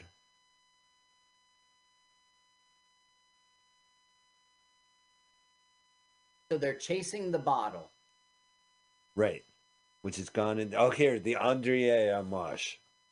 That's where they're from. So the boat must have gone next door to Pony Green. Little hams.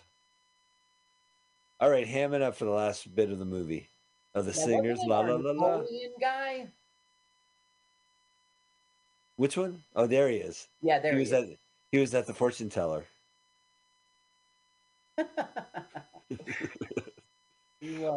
Now he doesn't realize this, but he saves the day. Now check out Polly. It's the ass scratcher. She's so great. She scratches her ass, and then when it's her turn to shoot, she shoots it off the vanity mirror, and she shoots the one last bottle. Oh, thank God! He didn't realize it would happen. Like the bureaucrats are laughing at this. Well, they're not. They're defeated, and he's like, "These people don't deserve to be governed." I know. I love it. The marsh will rise again. Oh, free Whopper Day. Thank you, King. New chicken fries. Yo, new chicken. Dainty teas. So now they're back to teas. There's the boat. Landlocked. So look, her hand is around his back. They are now a couple, I guess. They're holding court. The boat has become, somehow I missed this. The boat has become the cafe. Right. And the boat's been a lot larger too. They have a dance floor. There's I don't know if he's a famous player, but there's Liberace. No, it's not Liberace. It's the captain. Liberace. It is the captain. And no alcohol is served. And then the last line says the end. Yay. Oh, what's the captain? Yeah, the boat looks a lot bigger. So him and Polly, they stay on land. Her dream comes true. Captain Cyril Biddle. Carl, what do you think of this movie? I enjoyed the movie. I think it could have ended better. As you know, I've argued for the whole movie. But it was good. It was good. I think that they had a great actor in Richard Burton, and I don't think they knew it at this early time in his career. I think he could have really done something with this film if he had. I mean, he wasn't on the boat. He doesn't have the romance. But I enjoyed it. Yeah, I really like this movie. I have to say, like, and again, I have to say, I don't know. I thought, like, as a farce, it was really good, but it was just kind of fast, and all the characters were funny. Like, they really put some effort into it, and I never even seen that Richard Livery guy, so kudos. Good job, dude. Well, next week, Carl, we are going to watch The Great Gabbo. I bet you there's no trailer. Let's see, maybe. This is from 1929, so there probably is no trailer. I'm typing it in with my PlayStation 4. The Great Gabbo. Funny. This was a Simpsons episode where the Great Gabbo shows up and becomes more popular than Krusty the Clown. It is based on this movie, so I've heard about this character from The Simpsons. There isn't a trailer, but they have the Lollipop song. Well, we should close on a different song, Carl. Oh, right. You're going to sing it. We'll skip the trailer this week. Okay, so let me go. So this is like 12 Days of Christmas. But instead of 5 golden rings, they do 3. 3 is the number that they do. So let me find it. Pretty sure I wrote it. Are you going to karaoke it? Let me see if I have.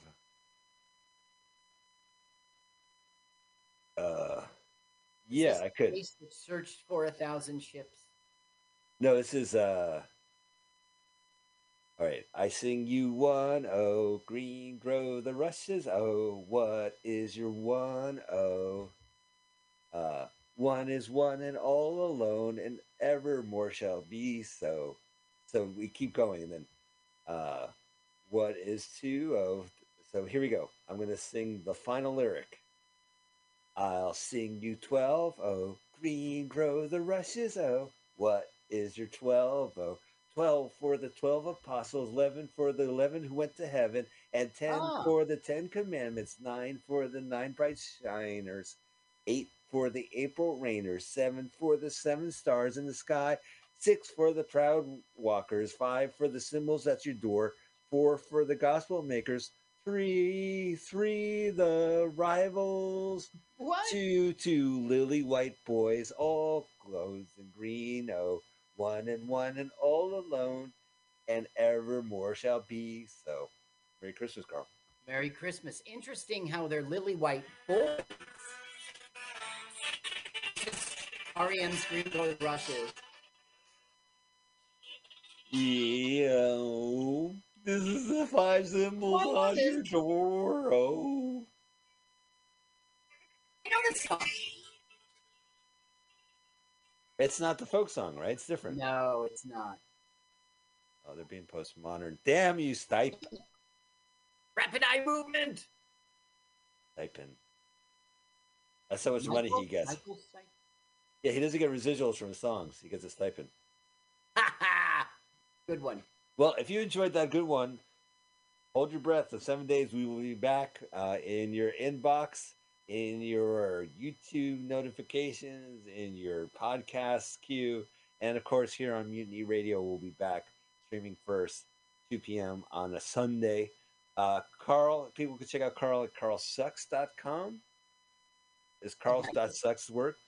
And you can check me out at Spiegelmania, I guess, here on the Twitter. Carl, this was a lot of fun. Thank you so much. I never knew how the sausage was made until the switcheroo. Now I see all the effort you put in, and wouldn't wish that on you. Hey, I should mention before. I think your best one was the Elvis film. Yeah, and you did a pretty good job with Hey Vern, Ernest Steele's Christmas or whatever it was. Oh, and then Abbott Costello. Yeah, you did a good job with that one too. I did it right. You do a good job with Killdozer. Yes, I'll never hear that. Other than that, you're doing great switcheroos. Mention Killdozer, and I'll mention the funny joke at the end of Greengrass, the rushes, though. Yeah. All right, well, so we're come back. Check us out. We'll be watching the 1929 movie, The Great Gabbo, about a ventriloquist who goes crazy. So hold your breath, check it out, and we'll be back next week. We'll see you then. Take care.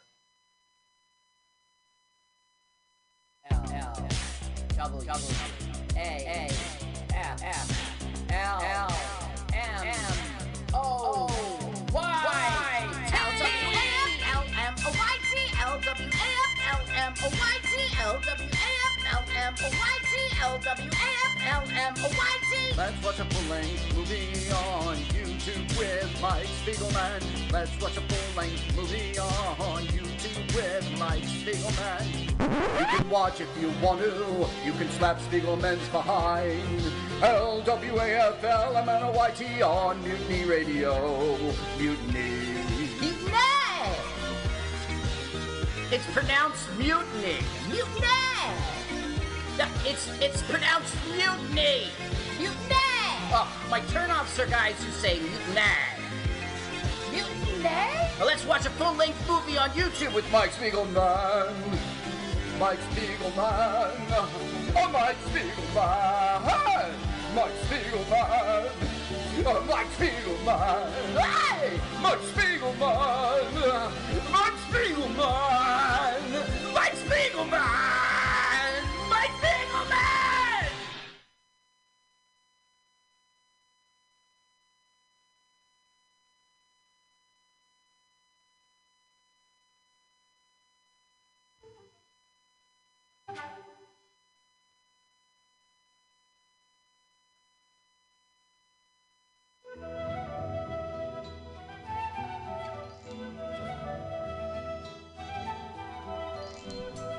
Good evening and welcome to the Gates of Delirium. With me, your host, Perkins Warbeck the 23rd. It's Wednesday night at 6 o'clock here in the Mission District of San Francisco, California. And it's time for the Gates of Delirium. A 2-hour excursion into the joyous fringes of the progressive rock genre here on MutinyRadio.fm. Tonight we'll be listening exclusively to my favorite artist,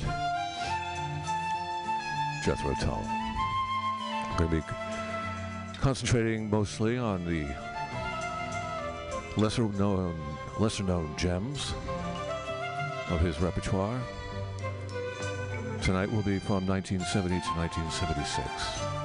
There'll be a selection of juicy bits.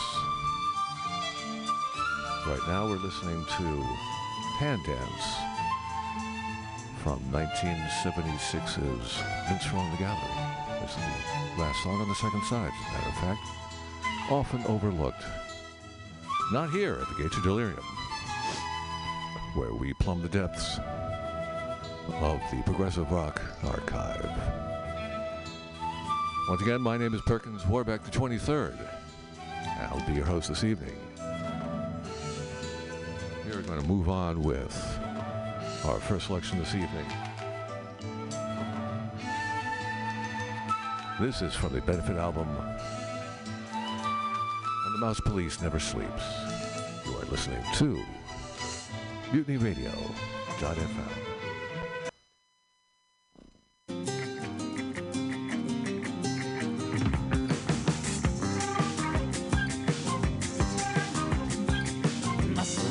With steel green eyes, swishing through the ryegrass,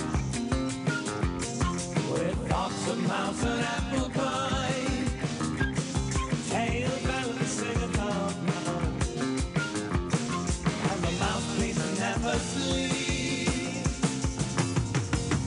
lying in the cherry trees, scattered dead but warmly, of purity my ancestry. Look up, little fairy folk, he's the all-night working cat. Eats but one in every 10, leaves the others on the land. And the mouthpiece never sleeps, waiting by the cellar door. The box town crying, birth and death breakers strong.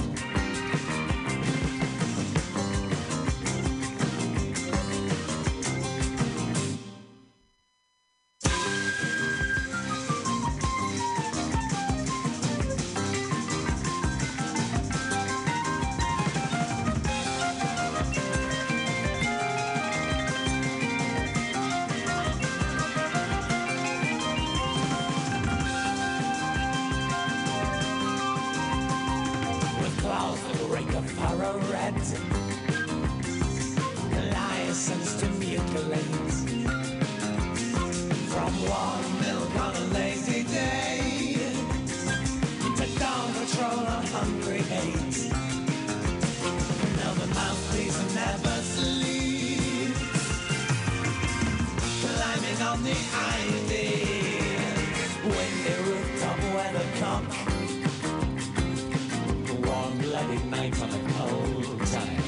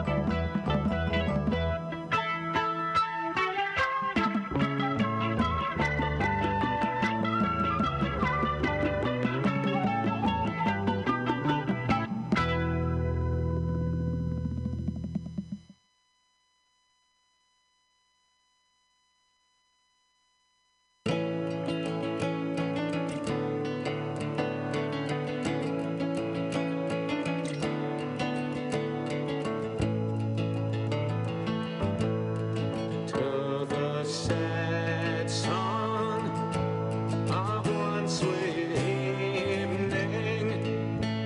I smile and quickly turn away. It's not easy singing sad songs, but still the easiest way, I have to say.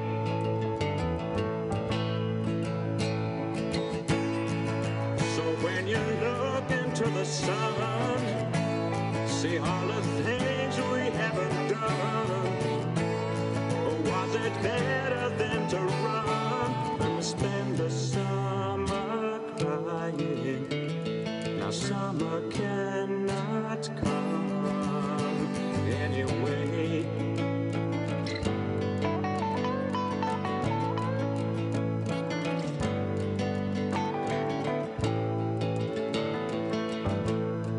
I had waited for time to change her. The only change that came was over me. She pretended not to want love. I hope she was only fooling me.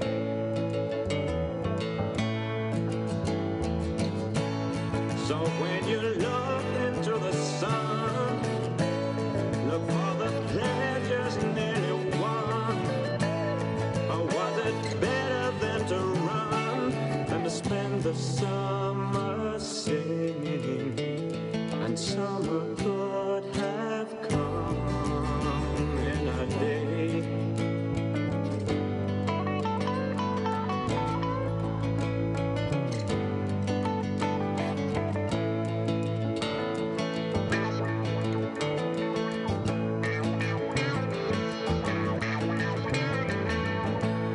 So if you hear my sad song singing, remember who and what you nearly had. It's not easy singing sad songs when you can sing the song to make me glad.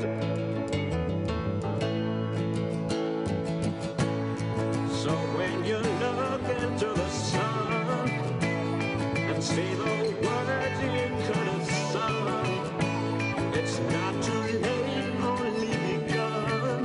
We can still make summer. Yes, summer always comes anyway.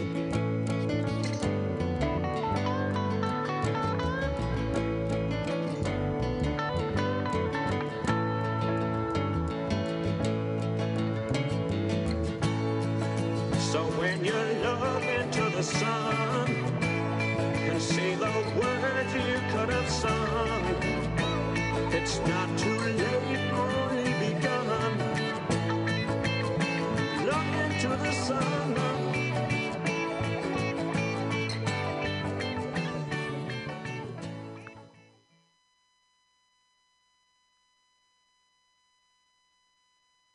That was Look Into the Sun from Jethro Tull's second album, their first real album. Their first actual album was This Was. That was something that they did in a blues vein, because that's what you had to do in 1969 in London.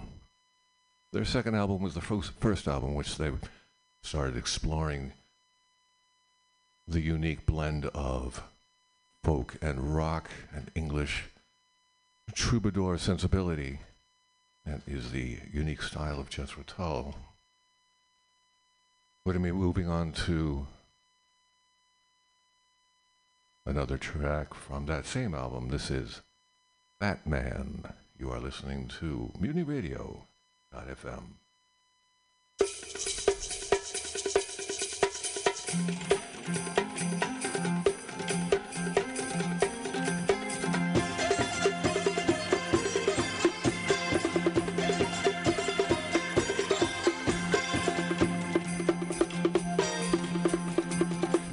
want to be a fat man. People would think that I was just good fun. Would rather be a thin man. I am so glad to go on being one. Too much to carry around with you.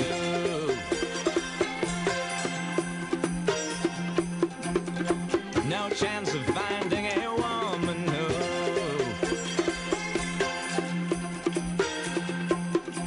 will love you in the morning and all the night time too.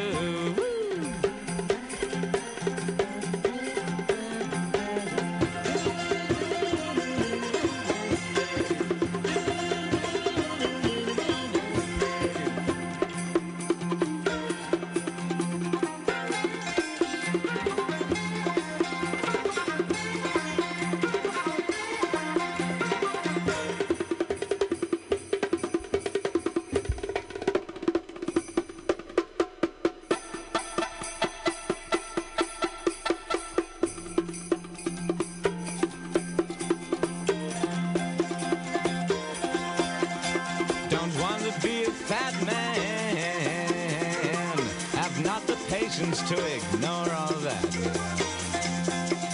Hate to admit to myself, I thought my problems came from being